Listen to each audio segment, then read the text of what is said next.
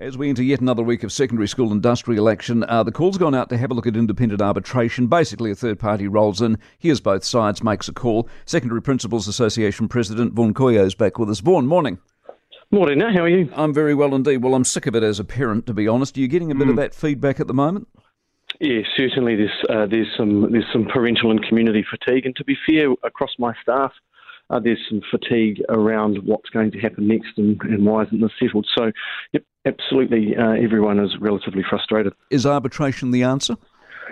Well, nothing else has been so far, and so in terms of the process around such things in this country, it's the next step in a series of steps that might have come close, might not. Not sure on the details on how close they've been.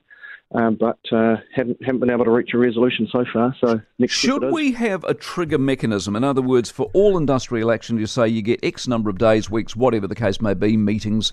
At that point, arbitration is triggered.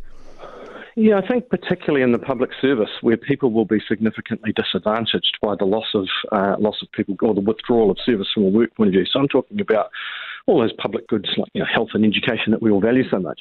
When we get to a point where a resolution hasn't been made, then maybe there does need to be something triggered. I know that in this particular case, the Ministry is suggesting non-binding arbitration. There is a process for binding arbitration that just takes a little bit longer. So I think the Ministry and the PPTO will be talking about how to get things done sooner rather than later. Let's hope we bang some heads together. Vaughan, appreciate it as always. Vaughan Couillault, the Secondary Principals Association President.